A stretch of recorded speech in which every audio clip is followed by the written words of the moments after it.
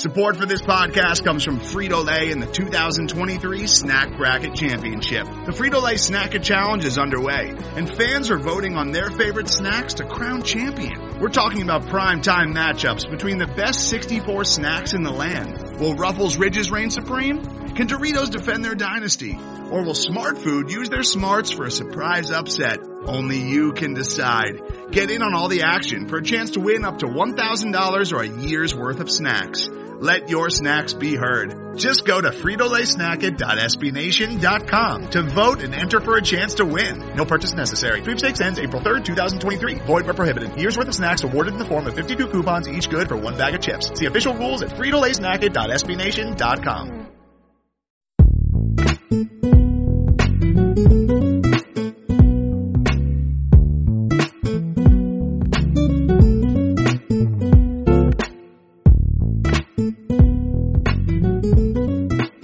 Welcome back to the Indie Cornrows podcast. This is episode 3, the George Hill Hometown Hero episode.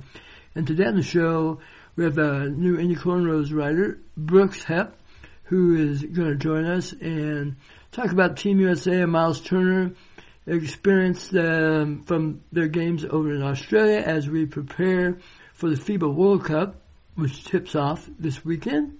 So we had a fun conversation with Brooks about all that, along with the potential for TJ Leaf making a little bit of a leap this year. We shall see. But as I said, this is the George Hill episode, and I have to agree with the voters once again at Indie Cornrows, giving the nod to George for the episode honor. He beat out Al Harrington, who made a late charge in the voting, which I found interesting. But, Al has a great following here in Indiana. He was a guy who was drafted very young, like 18, out of high school back in the day, and just had a great smile, ton of energy, joining a very good veteran team. So nothing was expected of him right away. There were great stories. His rookie year, he lived with Anthony Davis and his full nuclear family, which was run by Mama Davis, and great stories from that. And eventually he got to a point where he was able to play, but really his prime years, his best years in the NBA were spent in Atlanta and, Denver and New York with the Knicks. Never really got to see the full potential that he had here in Indiana, even though he played well here. He was part of some good teams. I always felt like he was a guy that should have gone to college. Just because he played on a team where he wasn't able to play right away, and when he did get to play when he was really young, he was just, all energy and excited and hadn't had those reps. If say he went to North Carolina or Syracuse or somewhere where you're playing, high pressure big games, getting reps in front of, 20, 30,000 people, on big games on ESPN, and you got to make plays down the stretch, and you got to be the guy to make free throws and all those things. I think that would have helped Al out a little bit in his development. As it was, he had to wait his turn in Indy because of the type of team they had. And, he was a great NBA player, no doubt, but I always felt that maybe there was a little more that could have come out of him earlier in his career if he had spent at least a couple of years in college. But alas, he didn't. A guy who did spend time in college at IUPUI, and of course, a Broad Ripple Rocket. Unfortunately, Broad Ripple, pour one out, is no longer around, but George Hill was definitely a local legend, hometown hero, all those things. And I recall watching him in high school when he was leading the state in scoring. Just a beautiful three-point stroke all day. I remember, and I talked to him about this when playing up in Carmel at a early sectional game. The team they were playing against ran a box and one on George, except the box was on George, and the one was pretty much in the lane, wanted to cover everybody else. And I always loved that because he stood up and was like, "See, I told you." He was a prolific scorer in college and has developed his game, turned into more of a point guard, a great defensive presence, all-around player in the NBA, and it's been fun to see him develop because even when he was leading the state in scoring, he wasn't highly recruited. I mean, he was, but he wanted to stay around for family reasons around Indy.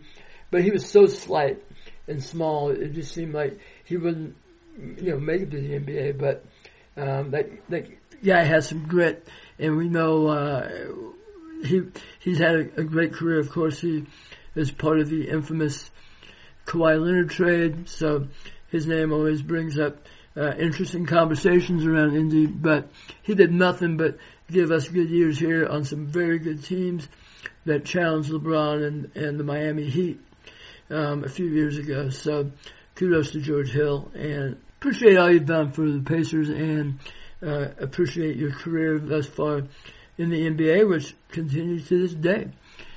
All right, one other thing I wanted to mention before we get to Brooks in our chat was it's crazy around Indy right now because of the retirement of Andrew Luck out of the blue on Saturday, of course. And it just, can't help hearing that and thinking, oh my gosh, can you imagine if in a few weeks Oladipo's like, this knee's just not going to happen. I'm sick of rehabbing. I'm done. I'm out. Thank you. Love you, Indy. But I'm going to retire. I can't imagine how the Pacers would recover from that. It's already going to be a challenging year this year, I think. Although hearing Victor talk last week was kind of promising because I felt like he was sitting on some positive, results or positive feelings at least for him coming back and making an impact this year. But I can't imagine if all of a sudden this dropped right at the beginning of the season. Gotta feel bad for, obviously good luck to Andrew Luck. Hope, he has a great retirement and everything, but obviously he hasn't died. He's fine. He's going to survive. He's got a great life ahead of him. But for the Colts this year, they're stuck scrambling, trying to fill that major gap in leadership and obviously ability. And I guess in a sport where you got 11 men instead of 5 on the field, it isn't quite as bad, but it just kind of sent a shiver up my spine thinking about Oladipo getting to a point where he's sick of rehabbing or having issues and not being able to come back at 100%. And that is scary. All right, let's talk about happier things. And that is Myles Turner and Team USA. Myles has been starting for Team USA, officially on the team as they prepare to go to China for the FIBA World Cup. And on to talk about it with us is Brooks Hepp. Here's our conversation. All right, joining us now is Brooks Hepp, the latest writer at Indy Cornrows. Really happy to have Brooks on board, providing us content. Young writer out of DePaul University, Indianapolis area, and he is a great writer and has helped us cover the Team USA so far as they went to Australia for 3 preparation games, as the FIBA crowd calls it, before they head over to China for the FIBA World Cup. And we obviously had an eye on everything that Myles Turner was doing over there, and he's officially now on the team and actually playing a pretty big role. So we're glad to have Brooks in to help get us up to speed. Brooks, thanks for joining the pod. Yeah, thanks, Tom, for having me on. I'm excited. Yeah, no problem. So Team USA played 2 games against the Australian team, split those games, and then played Team Canada Monday morning, Indiana time, I guess. Went 2-1, and a little up and down effort from Myles. He had a strong first game against Australia, and then didn't do much in game 2, and then came back with a great effort against Canada, at least statistically. So what did you see from Myles in those games? Yeah, I mean, I think especially games 1-3, there's a lot of optimism as to Myles's his off season, his progression, everything. The big things that stuck out to me specifically was his rebounding effort in both those games, having 14 and 15 rebounds in those games. Canada is a little bit of an anomaly just because they're a pretty small team. But Australia has a front court of Aaron Baines and Andrew Bogut, who are both big bodies. And so it was promising to see Myles get 14 rebounds in that first game. Someone pointed this out in one of the comments on one of my recaps, and this makes a lot of sense, was he didn't have any blocks in that first game either, and there weren't as many opportunities for him to contest at the rim as we were normally seeing the offseason, so that freed him up to get some more rebounds, which is a good observation. But that was one thing that was promising. And then the other was his pick and pop game has just been awesome so far. He's building some great chemistry with both Kemba Walker and Donovan Mitchell with the pick and pop game, which I think is important for him to continue to develop with playing alongside Sabonis, who's going to be more of the pick and roll man. It will be essential for Myles to, really complete that pick and pop game to be the contrast to Sabonis's role.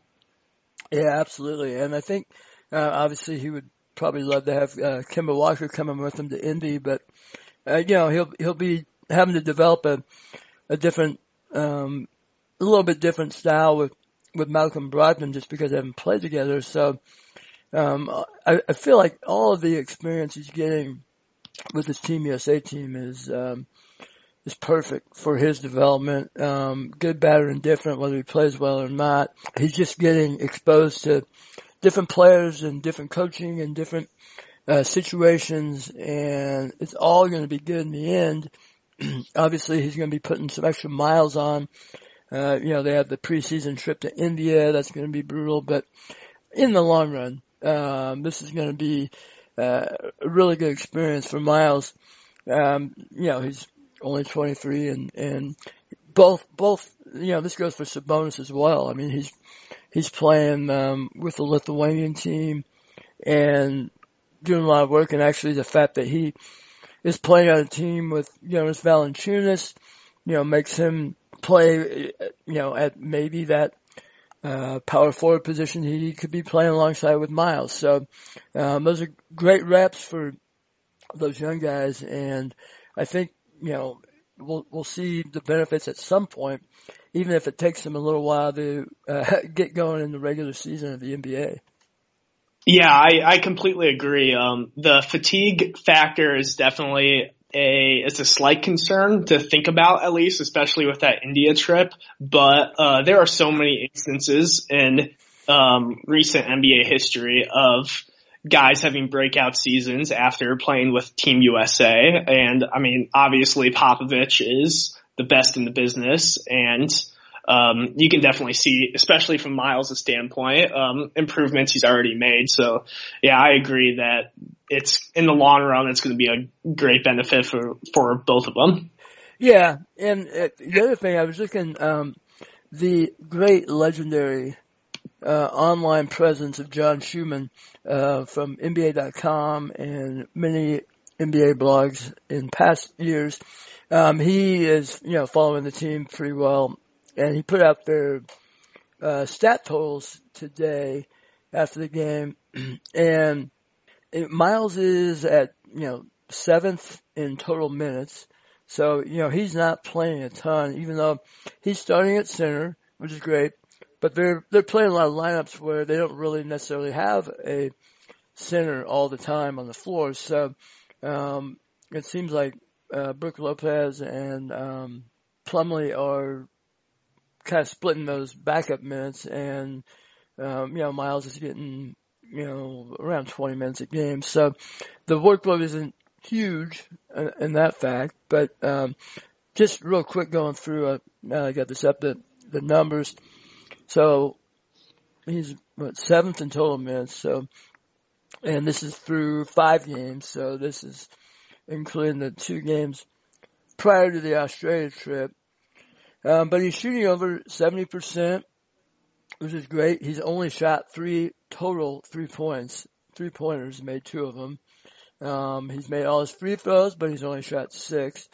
So those are things where Pacer fans are like, oh, you know, that's what we want. We want more free throws. We want more threes from Myles. But so, you know, whatever they're doing, you know, with Team USA, Team USA, if you have been watching them, they have been taking a lot of mid-range opportunities, even, you know, with, Donovan Mitchell and all these guys in the pick and roll. They haven't necessarily been just threes and layups. But continuing on, he, you know, leads the team in rebounding by a good margin, with 35 rebounds, and I think next is Kemba Walker with 22. So, and then he has 6 blocked shots. But like you said, he has a role on this team. Rebounding is obviously a big role, defending the rim, being the big man.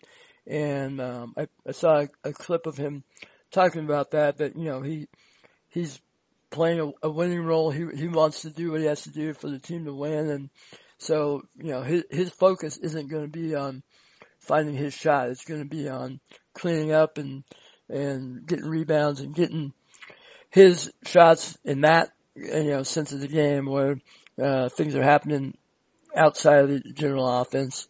One other thing that has been, I guess, a negative, when you're looking at it, is some of his play with the ball in the post or around the rim. You know, we saw him work with Kevin McHale, and there's great hopes of him developing into some of that low post magic that McHale has. But you can still see he's a little uncomfortable at times.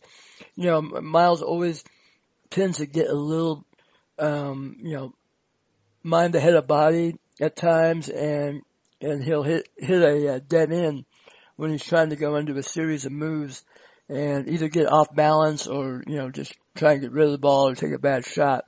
And there's been some of that as well, don't you think? Oh yeah. I think everyone in the Pacers fan base, you know, they heard all about Kevin McHale and working out with Myles and stuff. And I think everyone's expectations shot up a little bit too much about Myles's, back to the basket game. But yeah, no, you nailed it, right on the head. The, Canada, was a kind of like an all switch team, defensively, where they were switching, most, if not all of their screens. And, you know, Caitlin Cooper's done a lot of pieces on this in the past about the struggles the Pacers have had against defenses that are like that. And part of that is because Myles hasn't been able to abuse those smaller bodies when they get switched on to him. And you nailed it with, you know, if there is probably one thing that's been the most disappointing so far watching his game, it's been against Canada when he got those switches. He wasn't able to finish against some of those smaller bodies like you would hope he would be able to. But he did demand the ball at least when he got those switches, and I mean, that in itself shows that he might have some more confidence in his back to the basket game, because baby steps, huh? Switches. Yeah. He was asking for the ball, and, but yeah, overall that's still a struggle for him. Yeah, absolutely. So, I mean, you know, Rome wasn't built in a day with that. I did see it, you know, even in those clips that don't, you know, end well. I felt like, and maybe I'm just projecting this because I haven't gone back and looked at all the past clips of Myles in the post, but, you know, one thing I love about McHale, and something that can help draw fouls and things, is that assertive pump faking, to get a guy to go up and maybe go under or, you know, create some space. And I felt like he had that. It's just that, okay, now you pump fake, and now what are you going to do? You know, that next progression in those moves, he's just, right. You know, McHale could go for 10 minutes straight probably, pump faking, jab stepping, pivoting, you know, never get off balance, never feel out of control. Whereas, you know, Myles has got to develop that where he's comfortable with the ball and staying in control of the possession the whole time. So, but at least he has a little bit of a template to help figure that out. It's just, experience and obviously getting it done in the crunch of a game time. So we'll keep an eye on that, as we're moving on to China with Team USA. Yeah, it's been, just overall though, he has separated himself, amongst those centers, with him, Lopez and Plumlee, he's pretty clearly the number one center on the roster. Even though Popovich, it's worth noting that Popovich closed that Game 2 loss to Australia without any three of them on the court. He ended with, I think it was like Harrison Barnes was the biggest guy he had, technically playing center, I suppose. But as to those three, I think Myles will get the heavy bulk of the minutes. And, as crunch time comes up with FIBA and you get into knockout stages and everything, I think you're going to see less and less Plumlee and Lopez and more Myles minutes, more no center minutes. And, so I think we get a bigger sample size too. Yeah. And, with Sabonis, I haven't seen as much of his action. I know Lithuania is not quite as strong a team. But he's been scoring around double figures, for them, and they should do pretty well. We'll see if they get later into the final rounds of the tournament. That's I think the only time when they could actually match up. Sabonis missed a game on Saturday, I believe, with food poisoning of some sort. Yeah. Mm-hmm. But it looks like he played in their latest game, and they have one more game tomorrow against the Czech Republic before they head on to Russia or to China. So again, almost all the things we've been saying about Myles kind of apply to Sabonis. I feel it's kind of a bonus to have those two getting those minutes heading into camp. Yeah, a crazy stat I'm going to throw out to you about Sabonis.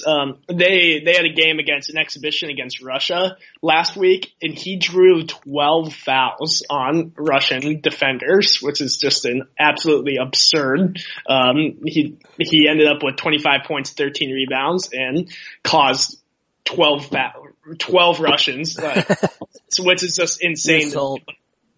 But yeah, I think with Sabonis, what's going to be the most intriguing about watching him play in FIBA is, you mentioned this earlier, is playing alongside Valanciunas, that he's going to be in that power forward position that we haven't seen too much of the past couple of years, and we're going to be seeing a lot of this year, obviously, with starting next to Myles. And that goes for both offensively and defensively. I mean, offensively, we're going to see how he spaces the floor playing alongside a second big, and then even more so on defense. I mean, he's more agile than Valanciunas is, so he's going to be the one guarding the smaller of the two front court players on the opposing team.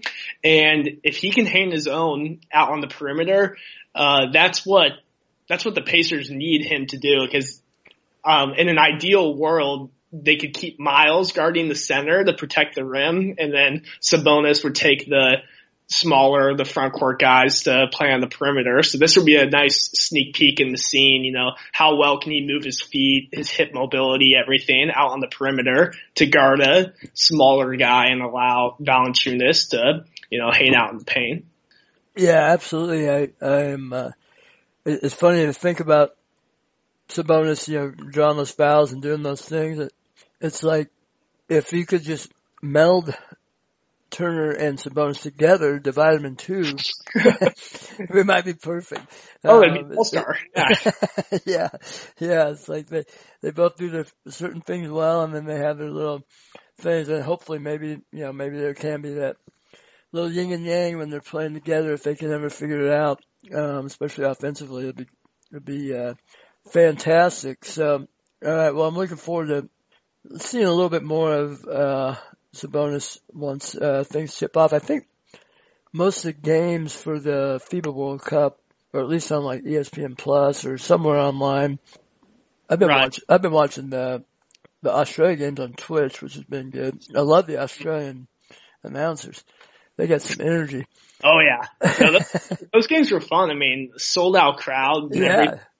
As much as it was tough to see, the U.S. losing that second game, that was pretty iconic with, Patty Mills turning back the clock, 30 points against his NBA coach, in front of the home crowd, everything. It always cracks me up with that international play, how there are just some killers in the international play who are just, average to above average NBA players. I always wonder, it's like, how are they so good internationally and not that good in the NBA? It's just funny. So it's fun to watch. Yeah, it's like, looking at some of the better teams that the U.S. will be facing, you got Serbia with Nikola Jokic and, the Greek team with the Antetokounmpo family but like Nick Kalafis, who's a, good college player at Maryland, he's a beast in international play. So, like you say, you never know. These guys know what they're doing and rise up and play well, especially when they get a chance to go at some of the better teams. And I'm happy you brought up Serbia too, because I think Serbia is the one team that we could see kind of like a double big lineup with the United States, which would be a good, sneak peek into how Myles is developing playing alongside another big because Serbia puts out a front court of Jokic and Boban. So it's like, I mean, do you put you guard Tatum or Harrison Barnes on Jokic? Like maybe not. Like that might be the one game you see some like Myles Turner, Mason Plumlee double big lineups, and it would just be anxious to see how Myles does spacing the floor alongside a second big, just like he will be with Sabonis. So something just to keep your eye out for. Yeah, definitely. Might have to have an extra cup of coffee for that one. Oh man. Yeah. But I saw this today, article on The Ringer by Dan Devine talking about Team USA. And I kind of feel I could see this happening with this team because, all the stars of the NBA essentially have begged out the team this year. And so expectations are low for a Team USA team, even though they're one of the top teams. And, Devine was just writing about how he's all in on this team. He's enjoying it. And, even though obviously the flaws you could point out and the lack of star power, but he's enjoying watching them go through the process and get better and show that they can play.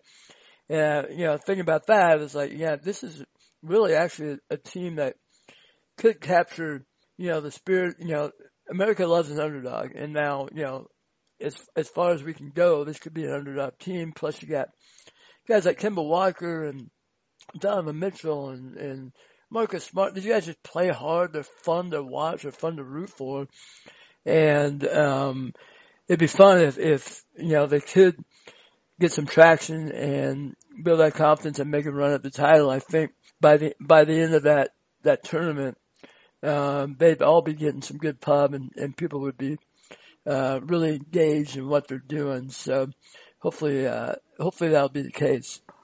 Yeah, it's this like nice combination of like young up and coming players like Myles and Jaylen Brown and Tatum, the guys like that, and these like scrappy veterans like Mason Plumlee and Marcus Smart, like you said, and like Joe Harris and stuff. I mean, it's a fun group of guys to cheer for, and it's not a given. I mean, there's been so many international years where it's just, USA dominating pretty much every game because you have the likes of LeBron James and Kobe Bryant, everything playing. It's like, okay, well, they got to actually fight for it this year. I mean, it's not a given at all. So yeah, it'll be fun to watch. Yeah, absolutely. So, the action in China at the World Cup tips off this weekend, and Lithuania plays Senegal on Sunday at 7:30 a.m.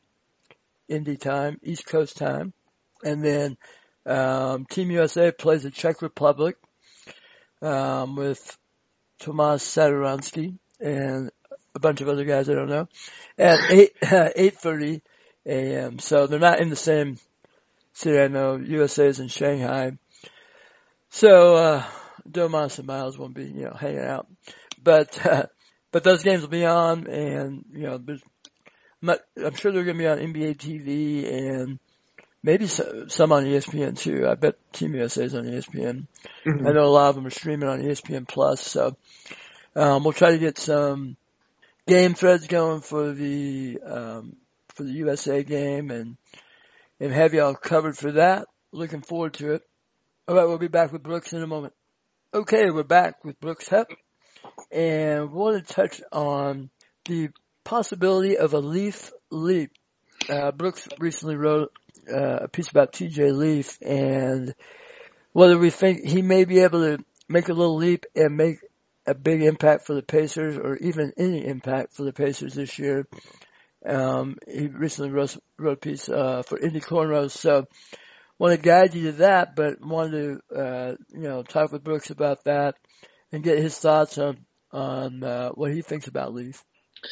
Yeah, so basically a little rundown of, the piece I wrote and just my opinion and intrigue heading forward with TJ Leaf is that, he's up for his fourth year player option. Fourth year team option. It's worth $4.3 million. Is he worth that money? Is he going to get that option picked up and have an opportunity to earn a second contract? That's still sort of undecided. And if you break it down into, the things he does well and the things he doesn't do well, what he does well, obviously, is, actually surprisingly is rebounding. I mean, people love to knock Leaf for his lack of athleticism, and that doesn't really affect his rebounding game. And it's as simple as he just has a very strong knack of where the ball is going to end up. And, looking at the advanced statistics for his rebounding, he's third on the team in total rebounding percentage, behind Sabonis and Turner, and he was second on the team in offensive rebounding percentage, just behind Sabonis. And he has that true knack to just know where the ball is going to come off the rim. And for a team that finished 24th in the league in rebounding, that's a huge skill to have. It benefits a negative that we have as the Pacers have as a team. And then the other thing is that he has improved from year one to year two. If you look at his numbers, his minutes per game basically the same, but he still increased points, rebounds, assists, field goal percentage. All of his advanced statistics went up with like VORP and box plus minus and everything. So he is improving. So it's not out of the picture for him to take a leap in his game from year 2 to 3. But the two biggest things that he needs to improve on is defense. I don't think he'll ever become even an average defender, but if he can just get up to just suitable, like a Doug McDermott level defense, he doesn't have to be good at defending, just suitable. It'll be fine. And then he's got to improve his outside shot too. He showed so much promise shooting outside in his rookie year, and then that just fell flat last year. I mean, not only not only did his numbers go down, but I mean, his shot was ugly from deep last year. It just fell off his hand flat. He wasn't confident with it. So if you're going to target two things that he needs to improve to take that leap, it's defense and outside shooting. Yeah, you're so right about the shooting. I mean, he looked like a different player last year, and I mean, I know he bulked up a little bit, but the shot was just not.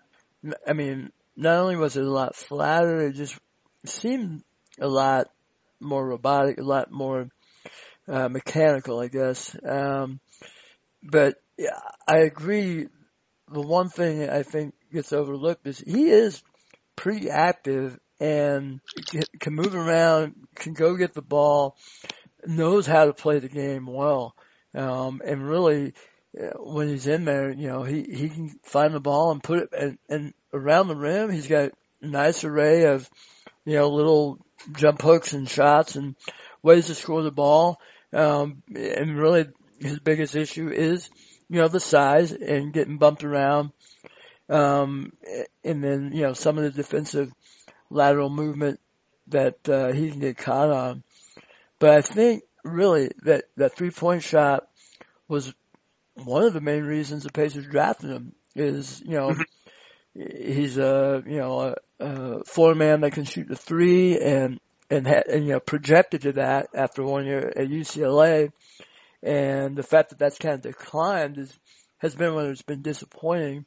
And maybe if that alone got back on track to where he was going, because like you say, he shot, not as much, but pretty well as freshman year, his rookie year.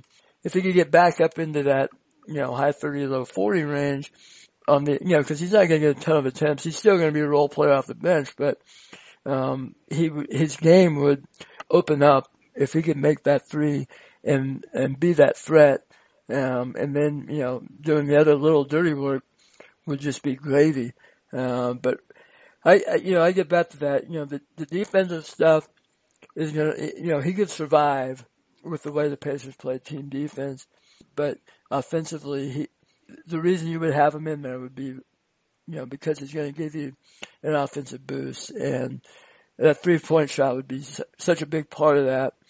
I think that's a critical area for the leap. So, like you say, it'll be interesting to see what they do going forward with Leaf, if they just cut their losses or keep him around. I mean, I know he's well thought of within the field house there, and wouldn't necessarily be giving up on him, but he's got to show up early. He's got to show up at training camp and ready to roll.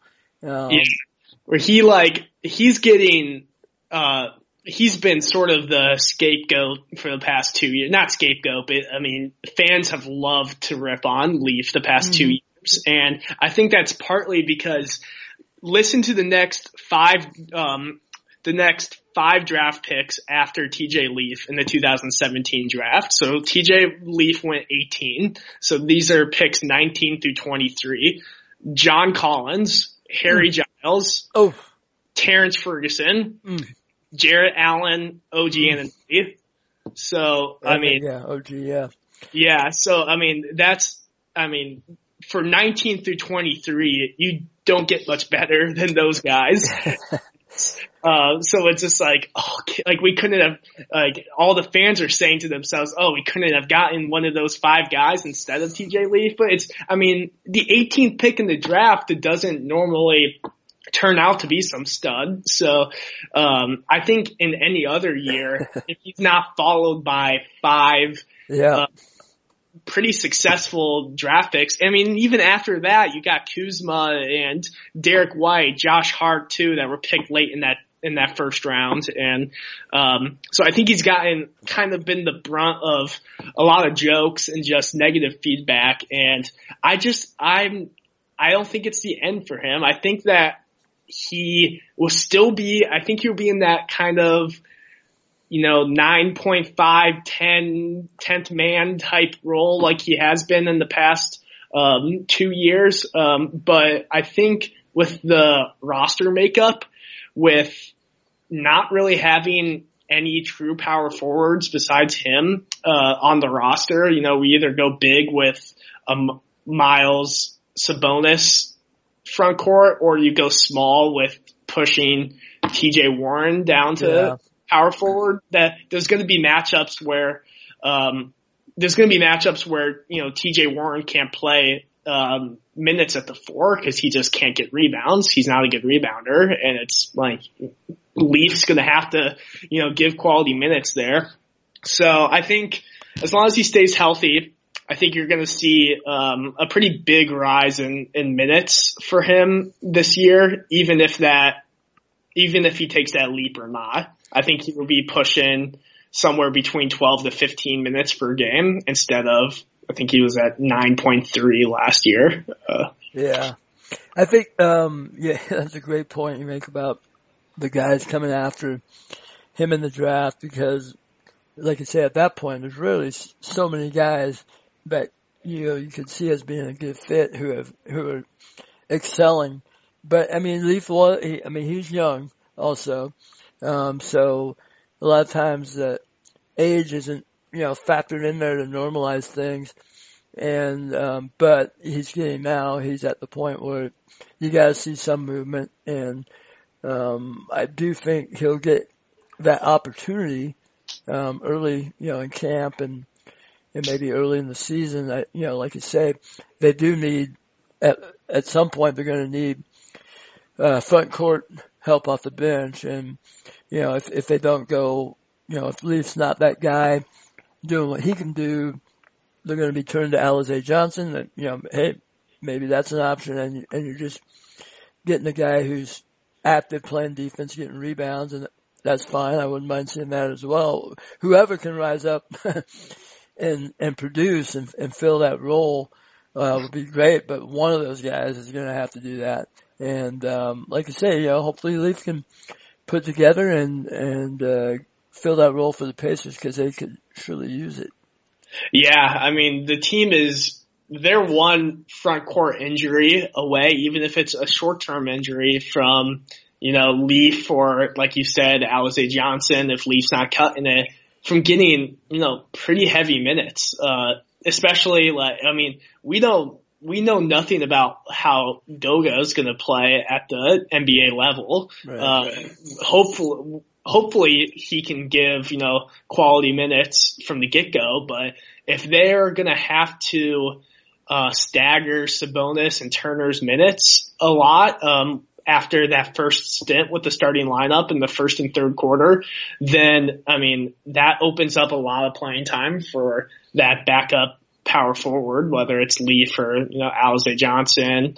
I'm assuming TJ Warren's going to play a heavy amount of minutes at the 4, but I don't think that's his best spot just because of his lack of rebounding.